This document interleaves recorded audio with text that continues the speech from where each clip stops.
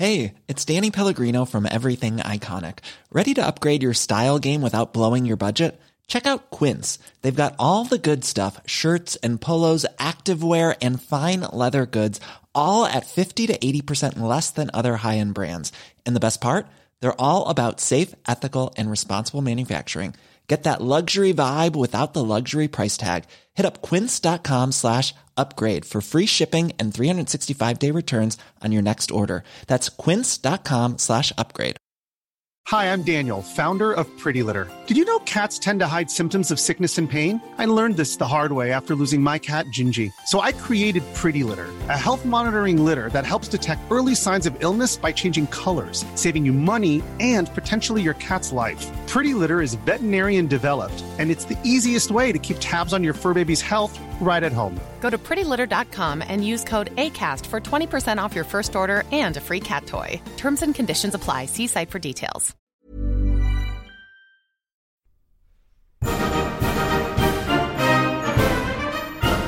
Many years ago, Riley Knight completed a degree in history. This proved to be a bad move, as it was absolutely useless for him. Until now. Here's some half-assed history.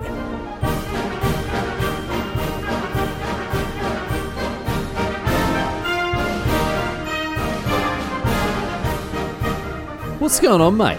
Great to have you along for some more half-assed history. This week on the agenda, going to be having a chat about a bloke named Marcus Licinius Crassus. He was a Roman general and politician who really was a very nasty piece of work indeed. Alert listeners will actually remember we've talked about this bloke on the podcast already. He played a role in the Third Servile War. We talked about Crassus then. So many other details about this bloke's life that we haven't talked about. If you want to go and listen to that, of course, episode 147, get across it. But apart from being an obscenely wealthy property magnate and the founder of a horrifically exploitative firefighting service, in inverted commas, I hope you can hear them, this bloke also ended up getting in legal trouble for improper behaviour with a certain woman, and more or less bought politicians wholesale with his vast riches. So it is funny how, in the fullness of human history, there are some things that remain very constant. Even 2,000 years ago, there were blokes with far too much money, cutting about doing whatever they wanted, not giving a damn about any of the consequences. And Crassus was certainly one of these blokes. He did whatever he wanted. He went from being a military man to a real estate speculator, and then entered politics, and played a very important part. Actually, he was a very important part in the collapse of the Roman Republic and the subsequent rise of the Roman Empire. Although obviously he died before the empire came about, but he was, an important piece of the puzzle in terms of the Republic falling and the empire rising from its ashes. But quite aside from all of this, quite aside from his military, his financial, his political activities, there is just so much going on with this bloke, you won't believe it. Because, as I say, very nasty piece of work. He brought back decimation to punish his troops, crucified thousands and thousands of people for good measure, and he built his enormous wealth through the blatant exploitation of people less fortunate than him. So, I've said it once, I'll say it again. A nasty piece of work, I think you'll agree. A bit of good old-fashioned villainy today on Half-Assed History. You love to hear it. Before we begin properly, big thanks to James, alert listener James, for the suggestion. Thanks very much, mate. A terrific suggestion it was too, so thanks for that. And also, very quickly here before we start the show, no, I never really do this, but I'm making an exception this time because I know that a lot of you stop listening before the actual end of the show. Mate, don't try to lie to me. I can see the listenership statistics. I can see the big drop off in listenership as soon as the episode music begins to play right there at the end. Before the little outro. I know you stop listening. Don't try to hide from me. But just this once, I would advise you to listen to the outro because some very important, very exciting announcements about Half-Assed History merch at the end of this one. So do get across it.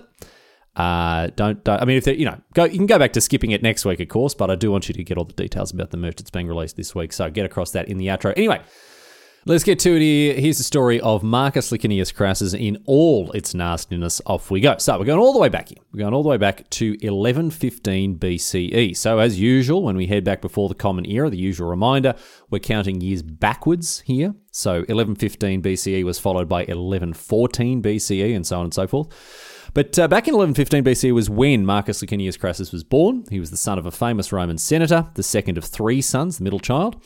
And despite his family's reasonable wealth, he still grew up in pretty modest circumstances. It doesn't seem that his dad was too full on with displays of wealth and opulence, and in this regard, the apple certainly fell a long way from the tree, as we'll discover. But look, after growing up, in a reasonably comfortable but still, pretty, a family that wasn't too lavish there, Crassus had a bit of bad luck, or good luck, I guess, depending on how you're looking at look at it, because he was the only one out of his brothers and his dad, as well for that matter, to live to an advanced age. His two brothers and his dad both died well ahead of schedule.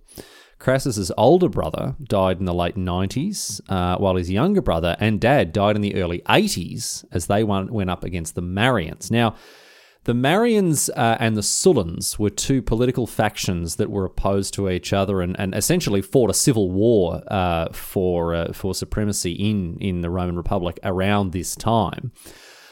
You might have heard of the bloke Gaius Marius, right? The faction, they were named after Marius, the Marians. They were named after him. He's very famous for his military reforms. The Marian reforms were undertaken by Gaius Marius. He was a very high-profile, another high-profile Roman and general politician.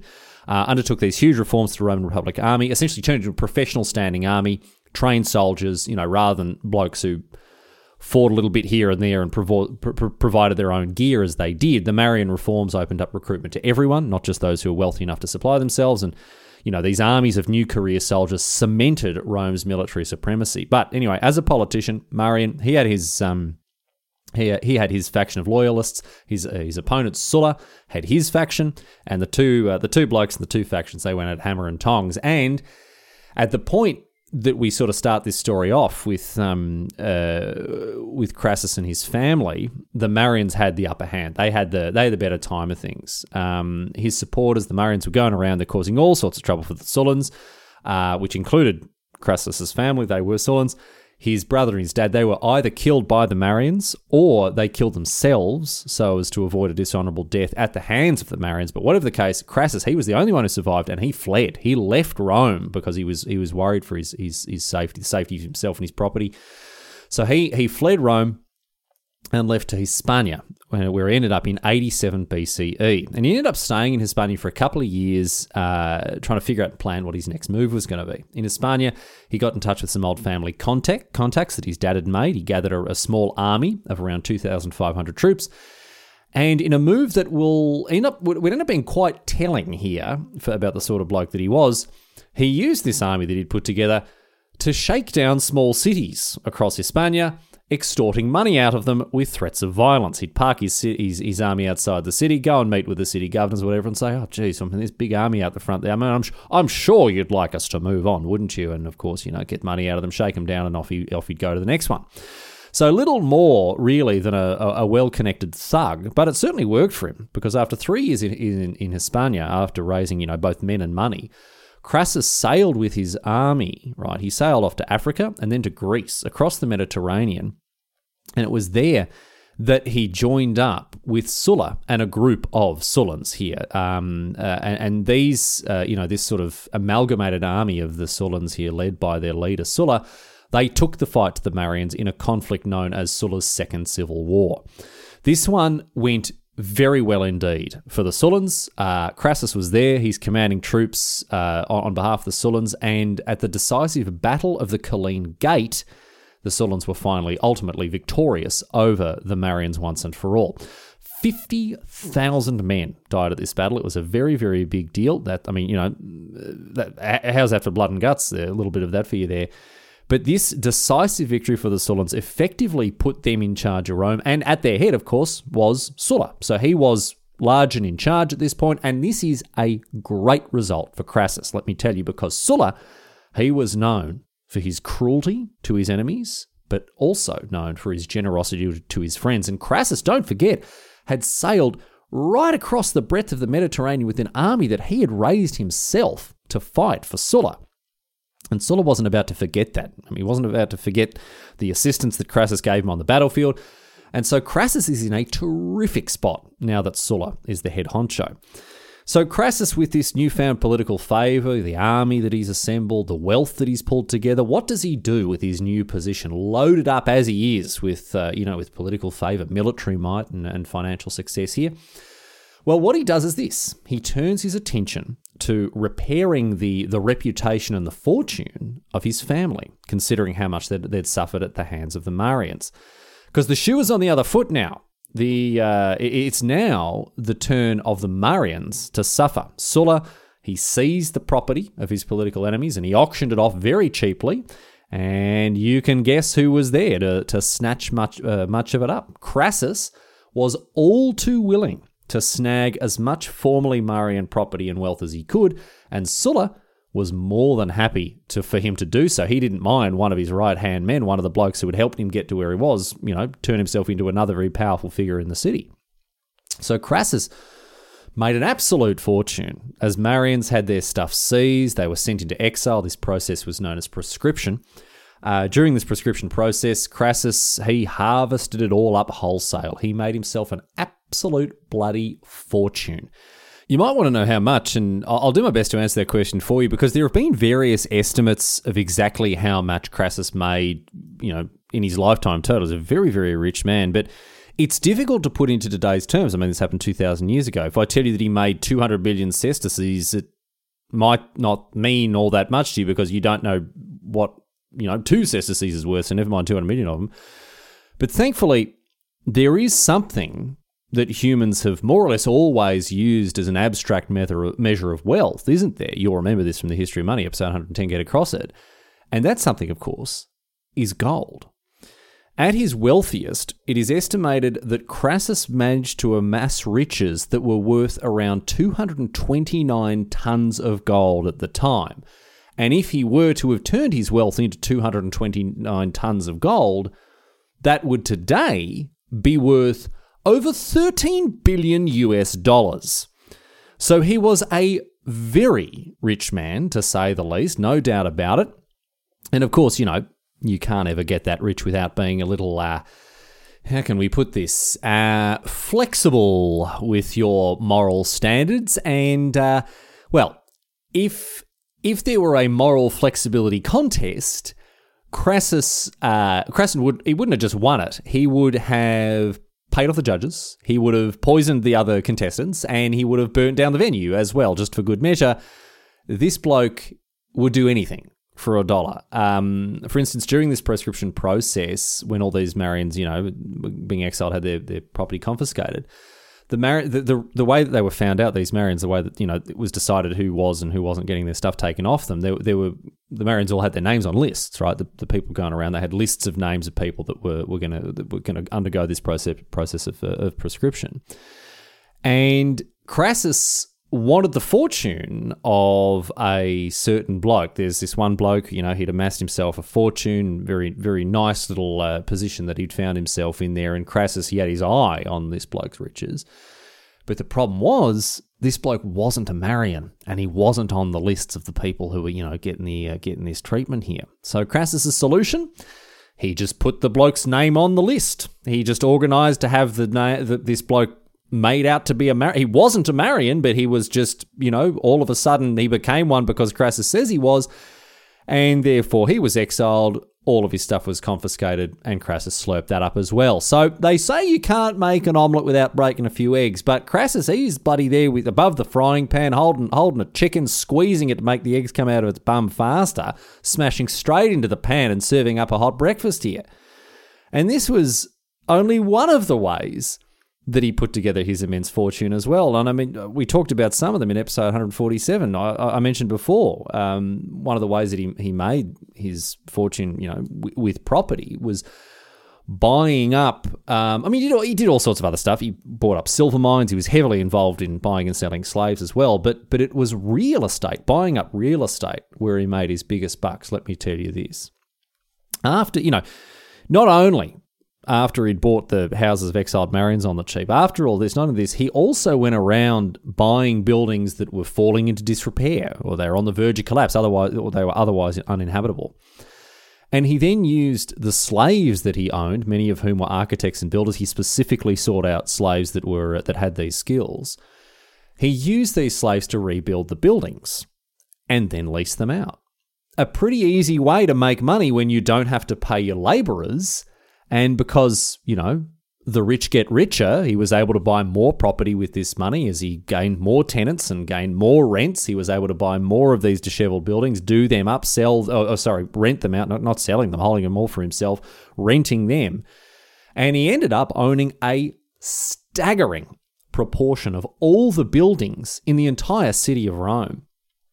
But this was just one part of his vast empire of riches, because alert listeners will remember how I told in that episode, the old episode of episode 147, about how Crassus set up the first ever Roman fire brigade. Now, if you don't know the story, you're thinking, well, hang on one moment. I mean, this seems to be very at odds with this cruel, exploitative, ambitious, and merciless picture we're painting of Crassus. Doesn't seem like a bloke very interested in public service at all, does he? That's what fire brigades are all about public service, firefighters risking their lives to save people and property as they contain and control fires of all kinds. So, the last thing that Crassus would be interested in helping other people.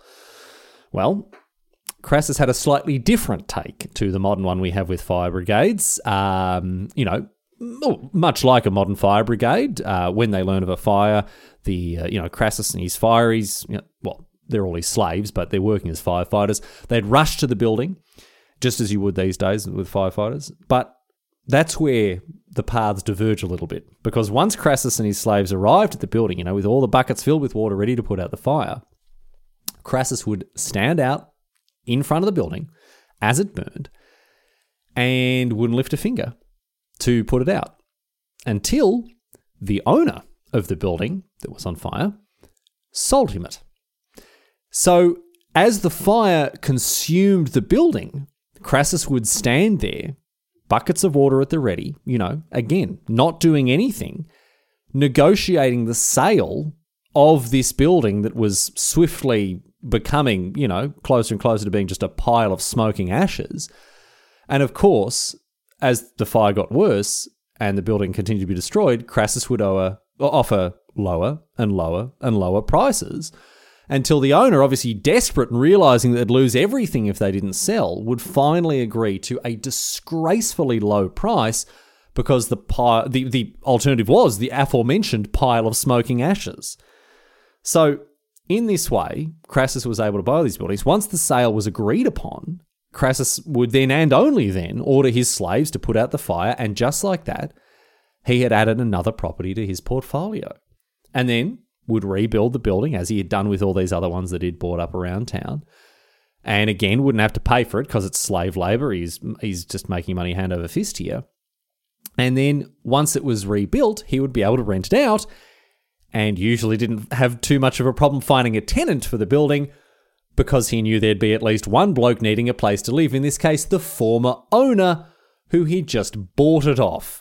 Would now have to rent the building off Crassus, would have to rent the house that he used to live in, right, that had caught fire, been burnt down and rebuilt by Crassus, but was now belonging to, the rich property magnate and not the bloke who had sold it to him. So Crassus was an absolutely reprehensible villain, but, as is unfortunately so often the case, being an absolutely reprehensible villain made him very, very wealthy indeed. And just in case you still need convincing as to how much of a reprehensible villain this bloke was, let me tell you this. He also eventually faced legal trouble because of the attention he paid a certain woman.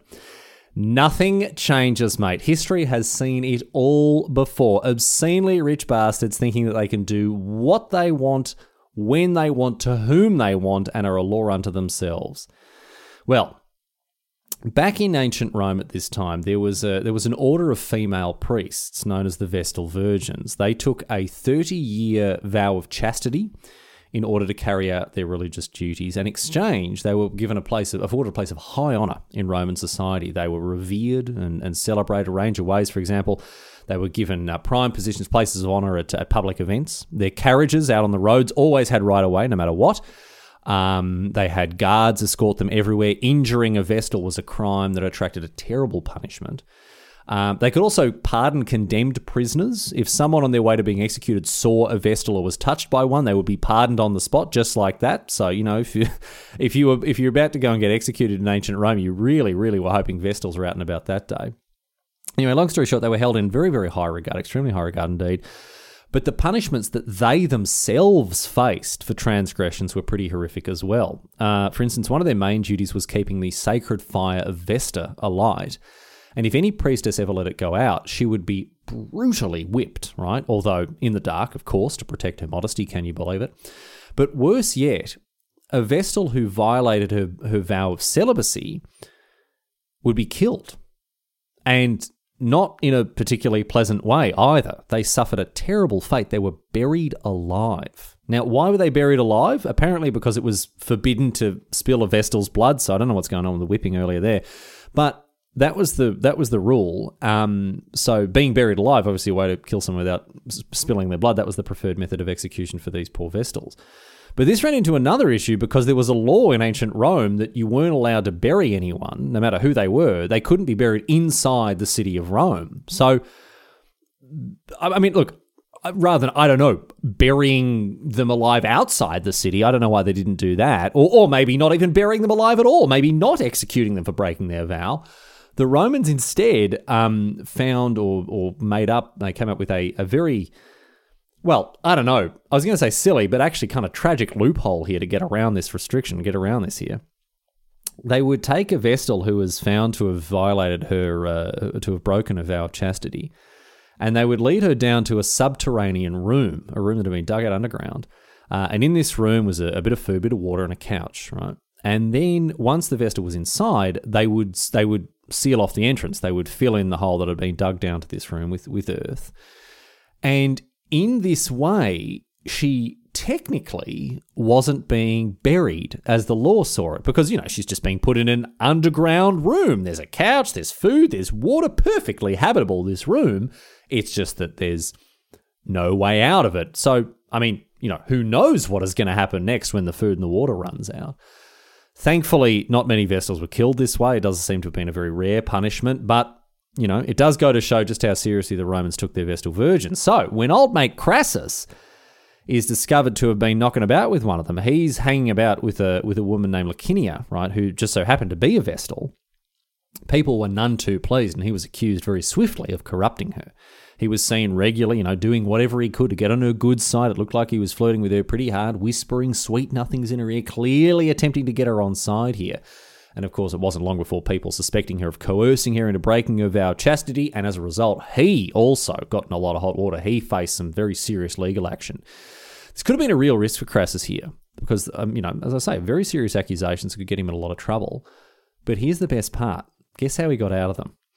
When he was questioned and dragged in front of a panel of judges about his conduct, and when he was given, he was ordered to give an account of the way that he'd been behaving with these Vestals, after being accused of attempting to corrupt this woman, Licinius, he said, oh, no. He had the perfect response. Check this out. Here's what he said. Got him off the hook completely, because he goes, no. I'm not interested in corrupting her, mate. Not at all. That's not what I'm after. Licinius, she owns this stately villa out in the Roman suburbs, right? And I want it.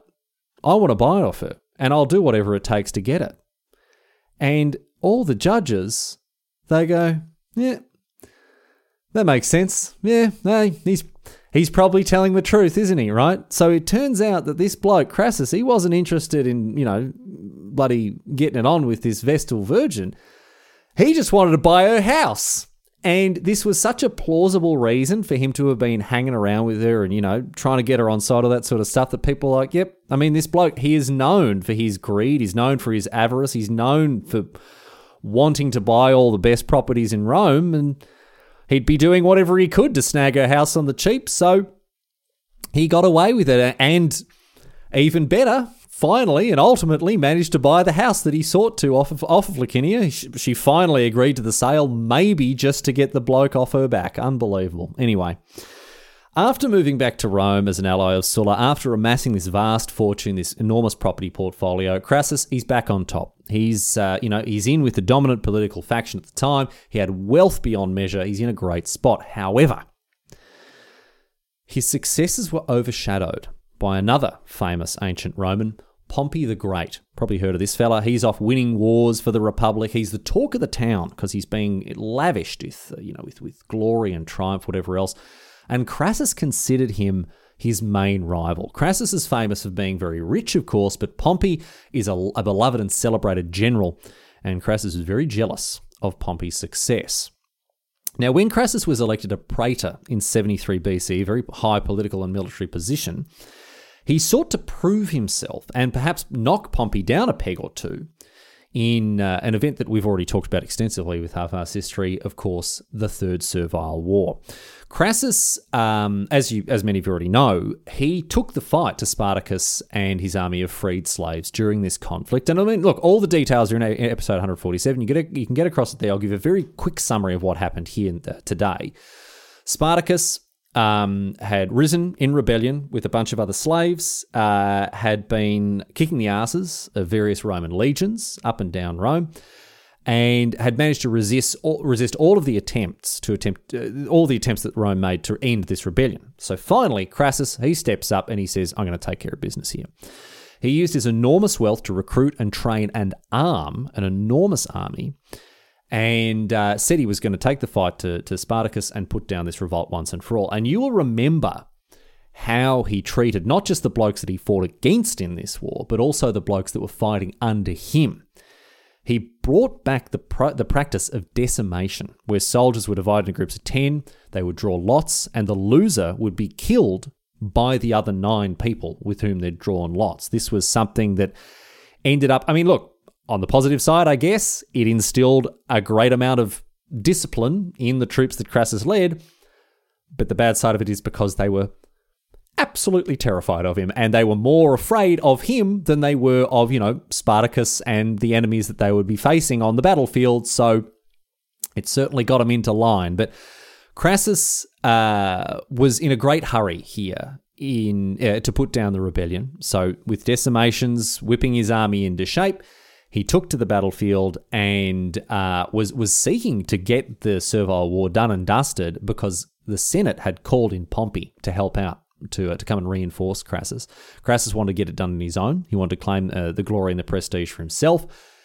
And he did exactly this. I'm not going to retell the story here. You can go and get across it all in episode 147. But suffice to say, Crassus put down Spartacus' slave revolt with extreme prejudice. And just as he had terrified his own soldiers into, subservience with decimations, he left a stark warning to any other slaves that were considering an uprising by crucifying 6,000 captured rebels. Once Spartacus was defeated, these poor bastards lined the Appian Way, the road that led southeast from Rome, and they were a grim reminder of the cruel ruthlessness of Crassus. Hey, it's Danny Pellegrino from Everything Iconic. Ready to upgrade your style game without blowing your budget? Check out Quince. They've got all the good stuff, shirts and polos, activewear, and fine leather goods, all at 50 to 80% less than other high-end brands. And the best part? They're all about safe, ethical, and responsible manufacturing. Get that luxury vibe without the luxury price tag. Hit up quince.com/upgrade for free shipping and 365-day returns on your next order. That's quince.com/upgrade.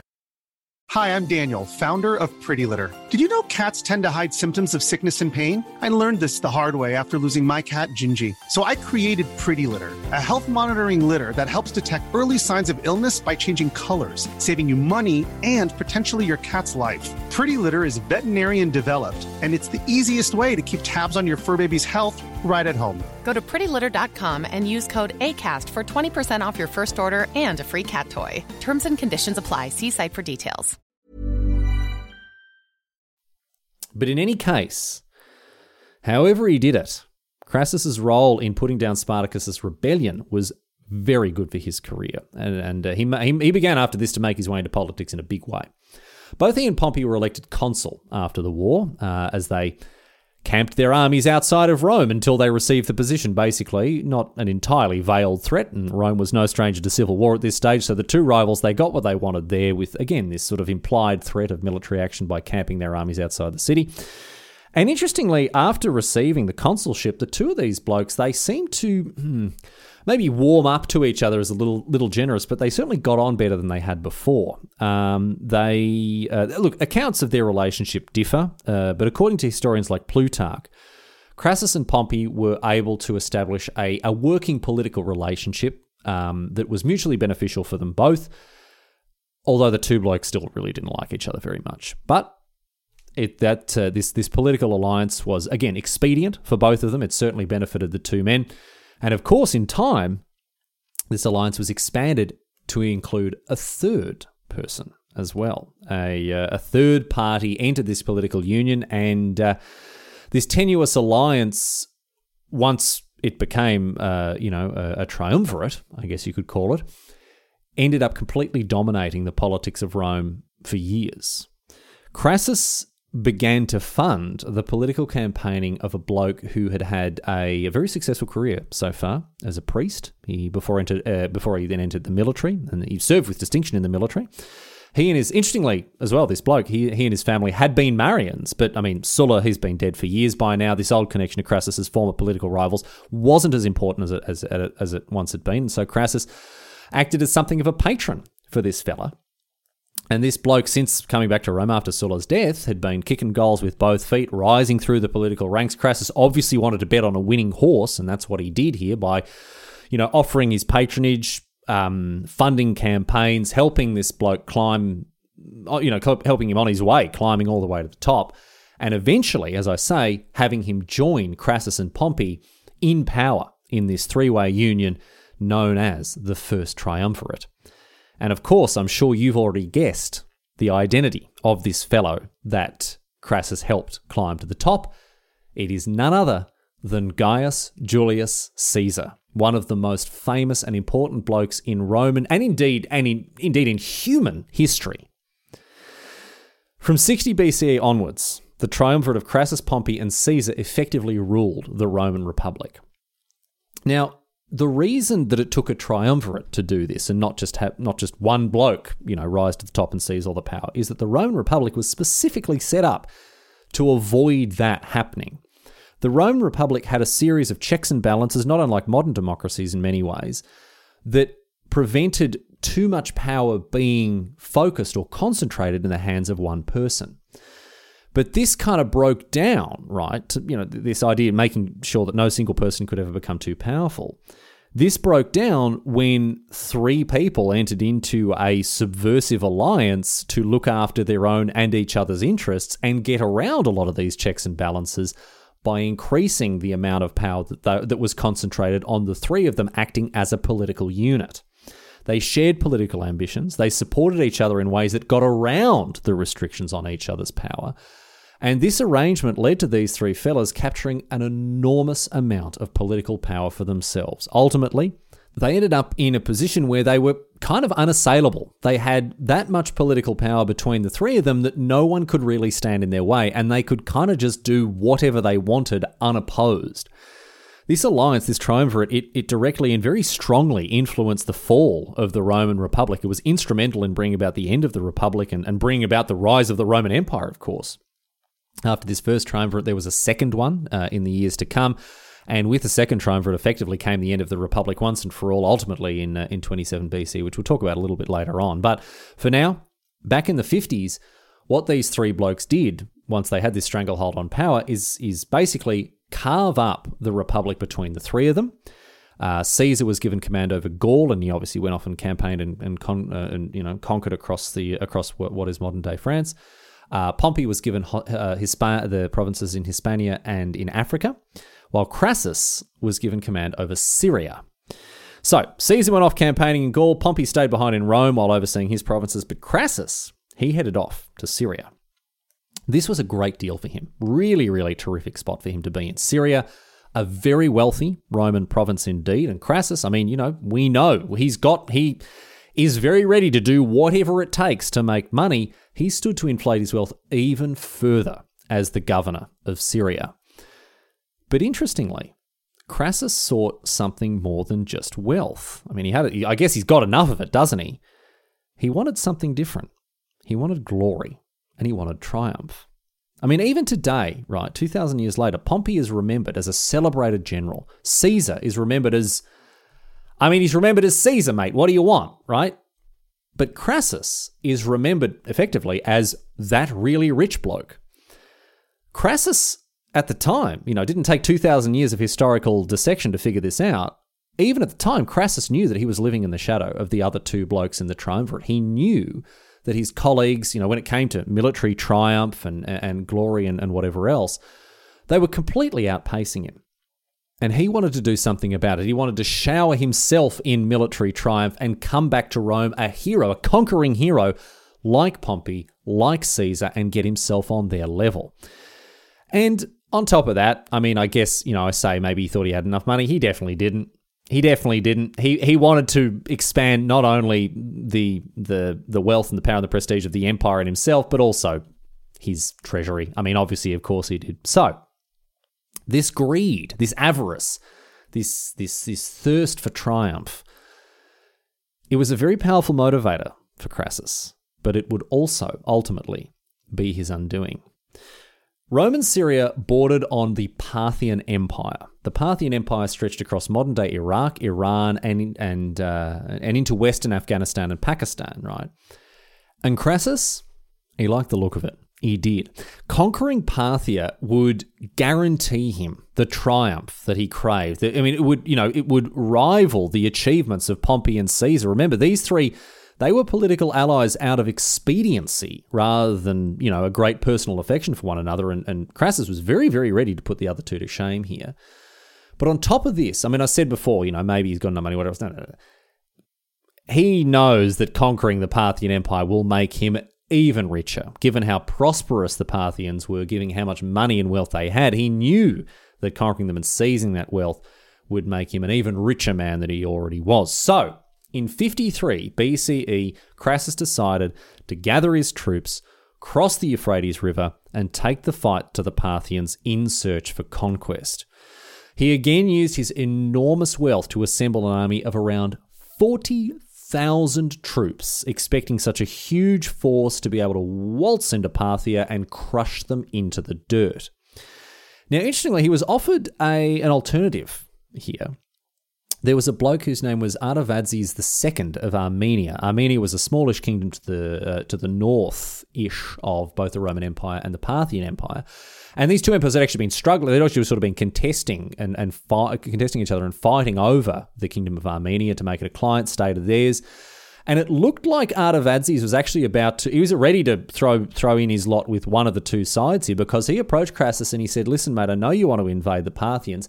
If you come through Armenia, not only will I, bring the kingdom over to your side, but also I'll give you a further 40,000 troops that you can go and fight the Parthians with. Now, a couple of reasons here for Artaxerxes to do this. Obviously, he didn't want his kingdom to be destroyed as these two other empires fought over it. He decided that it was probably a good idea to throw in his lot with one of them, and he ultimately picked the Romans. And he also at this stage didn't seem to be in too great a position financially, and was a bit worried about paying the upkeep and maintenance of his troops. And so he thought, well, look, if I can just put them under Roman command, won't be my problem anymore. So that was the offer that Artaxerxes II made to Crassus. Said, look, if you take a detour and invade through Armenia, I'll give you these troops and you can take care of business there like that. But Crassus refused. Going through Armenia, it would be a significant detour. Crassus wanted to take the most direct route straight into the guts of Parthia here. And so he turned down the offer of the Armenian king to go up to the north. Now, this had the knock-on effect of the Parthians. They heard about the offer that Artaxerxes had made to Crassus to support this invasion, and they were none too pleased with it. And they actually mobilized against the Armenians and began to fight this war against them up to the north here. And so Crassus is going, this is bloody brilliant, fantastic. Let's get stuck in right now while they're all fighting the Armenians. We're going to get straight in there. We're going to mount this invasion right into the middle of Parthia, across the Euphrates, in we go. In order to find the best route into Parthia, Crassus, he sought out the advice of a local chieftain named Ariamnes, right? Now, Ariamnes was a former contact of Pompey. Pompey had been aided by Ariamnes in some previous campaigns that Rome had made in this region. And so, as you might think, Crassus, he thought it'd be a good idea to get in touch with this old ally of Rome and see if he could get a bit of inside information onto the best way to launch this campaign into Parthia. However, say it with me, this proved to be a bad move, because in the intervening time since Ariamnes had been on side with the Romans, he'd defected. He'd flipped. His loyalty had been bought by the Parthians, and he was now in the pay of their king, Orodes II. And so, as a result, he was absolutely ready to sell Crassus up the river. So, Ariamnes made an absolute fool of Crassus. He told Crassus that the Parthians were weak, they're all over the shop, they're disorganized, he said, and the time is ripe for an attack. And even better here, Ariamnes says, don't worry about it, Crassus, mate. I'll lead you into Parthia myself. I'll take you to the best place to launch this campaign, and we'll be off like a shot. Don't you even worry about it. And Crassus goes, thanks very much, mate. Off we go. And we'll head off marching eastwards here. And off they go, led by Ariamnes, into the middle of a desert where there was no water. And Ariamnes had, of course, got in touch with Orodes and told him about the situation with the Roman invasion. So the Parthian army loops around from the north, rides south to where this enormous force of Romans are all camped in the middle of this, inhospitable desert with no water. And as a result, the Romans are found to be a very easy pickings by the Parthians, right? When the Parthians turned up, as I say, Ariamnes had planned this all out with Orodes. There are only 10,000 of them. There are only 10,000 Parthians compared to the Romans utterly outnumbered them as much as maybe 4-1. But even so, the Battle of Carrhae was a total and unmitigated disaster for the Romans, who, once the fighting began, they were slaughtered wholesale by the Parthians. The Parthians are famous. Even today, they were famous for their cavalry archers, right? The Parthians were incredibly skilled horsemen. They were able to fire bows from horseback behind them. This meant that Parthian riders, they could zip about on the battlefield firing their bows in all directions. Didn't matter which way they were riding, which way they were facing, they could fire effectively 360 degrees, more or less. And as they zipped about, they would set up effectively mobile supply caches, because they would strap arrows to camels, which they would then dot around the battlefield, so the Parthian riders could ride past the camels, reload on arrows, and continue to ride about on their horses and, just absolutely tear the opposition to shreds. And to make things worse, Crassus's army was mainly heavy infantry. They were shot to pieces by the Parthian cavalry, who again could shoot their bows forward or backwards, which meant what the Parthians would do, they'd ride up, shoot. Yep, okay, the Romans weather the storm, raise the shields, try not to get too hurt by the arrows. And then the Parthians would feign retreat. The Romans go, oh, bloody hell, they're running away. Let's chase them, off we go. The Romans would run after the supposedly routed Parthians, who would then, on horseback, turn around and shoot the Romans to pieces once again while feigning retreat. And to make this even more impressive, in case you don't think that's that... how hard could it be, right? To, first of all, ride a horse, not a very hard thing to do. But secondly, shoot a bow from the back of a horse, getting slightly difficult. Thirdly, turn around and do it backwards, right? So you don't have your hands on the reins, you've got your hands on the bow, you're facing backwards to shoot someone with some level of accuracy, right? But to make it even more impressive than all of this, they didn't have stirrups. The stirrup wouldn't be a widespread piece of technology for hundreds and hundreds of years at this point. And so these blokes are sitting on their horses, squeezing them between their thighs effectively, not holding on with their hands or their feet or anything. And they were still able to shoot a highly advanced, highly trained, highly disciplined Roman army to absolute pieces here.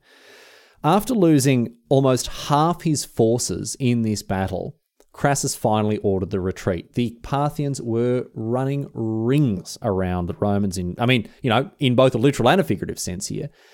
Crassus had his pants pulled down completely. He's forced to fight in the middle of the desert, completely outmatched by these Parthian tactics. His soldiers, they're not happy about it at all.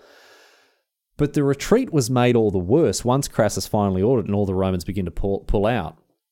Crassus ordered, this won't surprise you, that all of the troops that had been wounded to be left behind on the battlefield, right?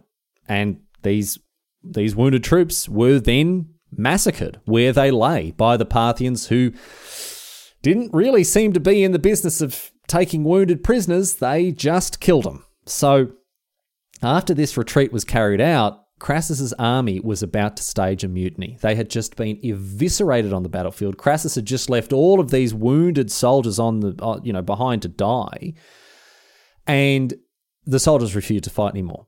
They demanded that Crassus sue for peace with the Parthians, and when the Parthians came offering a peace envoy, Crassus was effectively forced to accept it. He was beside himself. I mean, not just with having lost the battle, he was beside himself with grief as his son had been killed during the fighting, and the Parthians had ridden around on the battlefield with his son's head on the end of a spear. So Crassus was thoroughly demoralized after having seen that, and so he agreed with his soldiers' demands, and he went to this, he went off with his peace envoy to try to figure out some kind of end to the hostilities here. But this didn't go too well for him either, and it only got worse from there, because this peace agreement that he sought ended up costing him his life. He rode off with some of his other generals, and look, the stories to the end of Crassus' life, they vary a little bit, but I'll give you what we think we know about it. He went off with his generals and met up with the Parthian commanders, and during this meeting, someone grabbed the reins of his horse. We don't know who for sure. We don't know exactly who did it, right? But someone grabbed the reins of his horse. Might have been a Parthian. We don't know. But this triggered fighting between the Romans and the Parthians that had met to discuss peace terms. And in the fighting, Crassus was killed.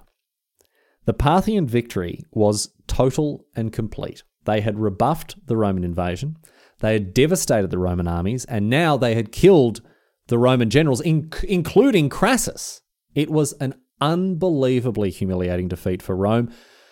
But even after his death, Crassus was due a little more humiliation, because the Parthians really brought him low, even after killing him. Have a listen to this, right?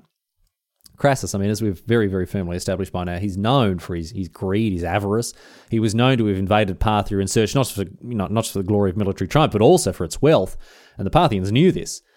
And to make a mockery of it, the Parthians poured molten gold down the throat of Crassus's corpse, thinking maybe, perhaps, that would finally sate his thirst for wealth. But it didn't stop there either, because they then beheaded the corpse, took it back home with them, and this head was used as a prop in a play that was put on for the entertainment of the Parthian king Orodes II. One final humiliation for Crassus. After Crassus' death, the first triumvirate, of course, it dissolved. Tensions had grown between Caesar and Pompey, and they ended up as political foes. Famously, Caesar ultimately marched his troops on Rome, triggering a civil war as he crossed the Rubicon in 49 BCE, before going on to defeat Pompey. And then Caesar was declared dictator in perpetuity, although, of course, this perpetuity didn't end up being a very long one, as he was assassinated, as I'm sure you know, in 44 BCE on the Ides of March. But this consequently led to the rise of Octavius, Caesar's adopted son, who went on to become known as Augustus and the founder of the Roman Empire. So, despite being a greedy, exploitative, ruthless, cruel, and all-around nasty piece of work driven by avarice, Crassus ended up having a pretty significant effect on history. Despite his hunger for glory, perhaps Crassus would, if he could see his legacy today, perhaps he'd be glad that he's generally known to history as that rich guy who aided Caesar's rise to power, rather than the guy who had his head cut off and used in a play for the entertainment of the man to whom he lost everything.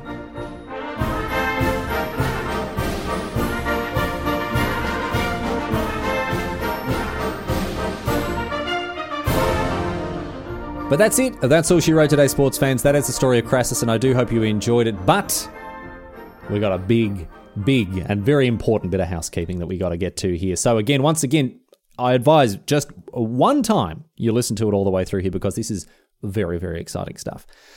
There is a brand new Half-Assed History merch store open right now. I've partnered with TeePublic. I'd like to thank TeePublic for taking me on board. They are now in charge of making and distributing Half-Assed History merch. I've worked on a bunch of different designs, and if you head to the new Half-Assed History merch shop, you can go to bit.ly/HAH merch. That's bit.ly/HAH merch. If you jump on there, you can see all sorts of stuff, right? There are tons of different designs. There's blood and guts and horrible murder design. There's it only got worse from there. A couple of different designs based on that one. There is a picture I found that was drawn in the margins of an illuminated manuscript in the medieval times of a bloke playing a trumpet with his ass, and I've turned that into a t-shirt. Don't worry about that. There is a Diogenes t-shirt. There is of course, I mean, need I say, there is a toilet t-shirt. Don't worry about that. And there's some classic Half-Assed History merch there as well. Some stuff with Herodotus with the sunglasses on as well. Now, the reason I advise you to head over there swiftly is that there is a site-wide TeePublic sale going on right now. So if you want to get this merch at a discount, now's the time to do it. Head to bit.ly/HAH merch. You can also find, obviously, if you go to halfassedhistory.net, you can find the link to the merch there through that website as well. But if you go there, you can snag yourself an absolute bargain. There, I think it's something like 20 or 30% off some of this stuff as well. And you can buy just all sorts of things. It's not just t-shirts, hoodies, tank tops, jumpers, baby onesies. There are mugs. There are notebooks. There are face masks.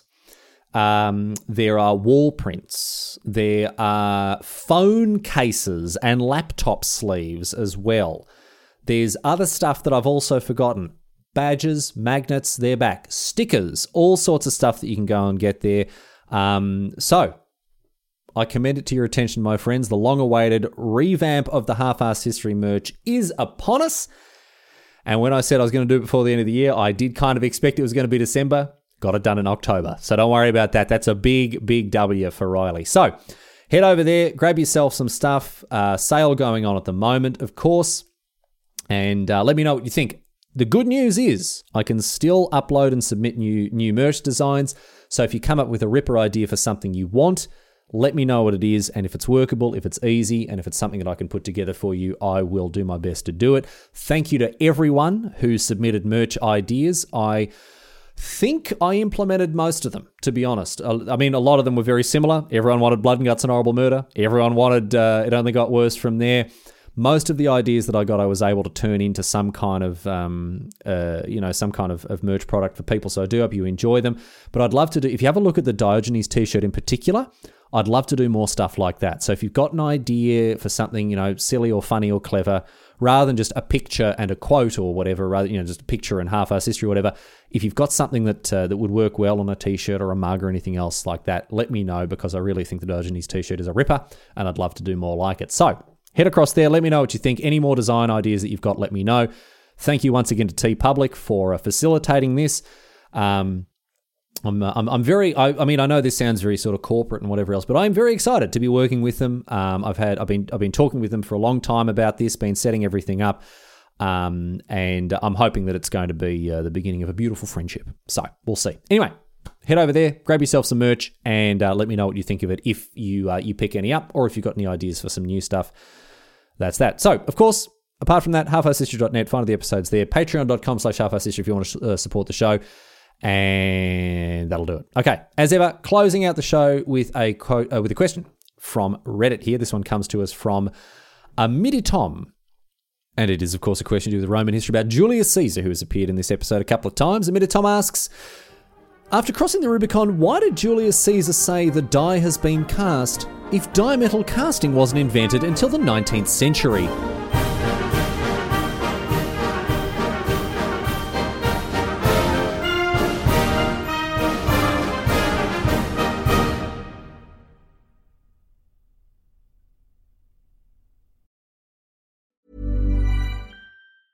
Hey, it's Danny Pellegrino from Everything Iconic. Ready to upgrade your style game without blowing your budget? Check out Quince. They've got all the good stuff, shirts and polos, activewear, and fine leather goods, all at 50 to 80% less than other high-end brands. And the best part? They're all about safe, ethical, and responsible manufacturing. Get that luxury vibe without the luxury price tag. Hit up quince.com/upgrade for free shipping and 365-day returns on your next order. That's quince.com/upgrade.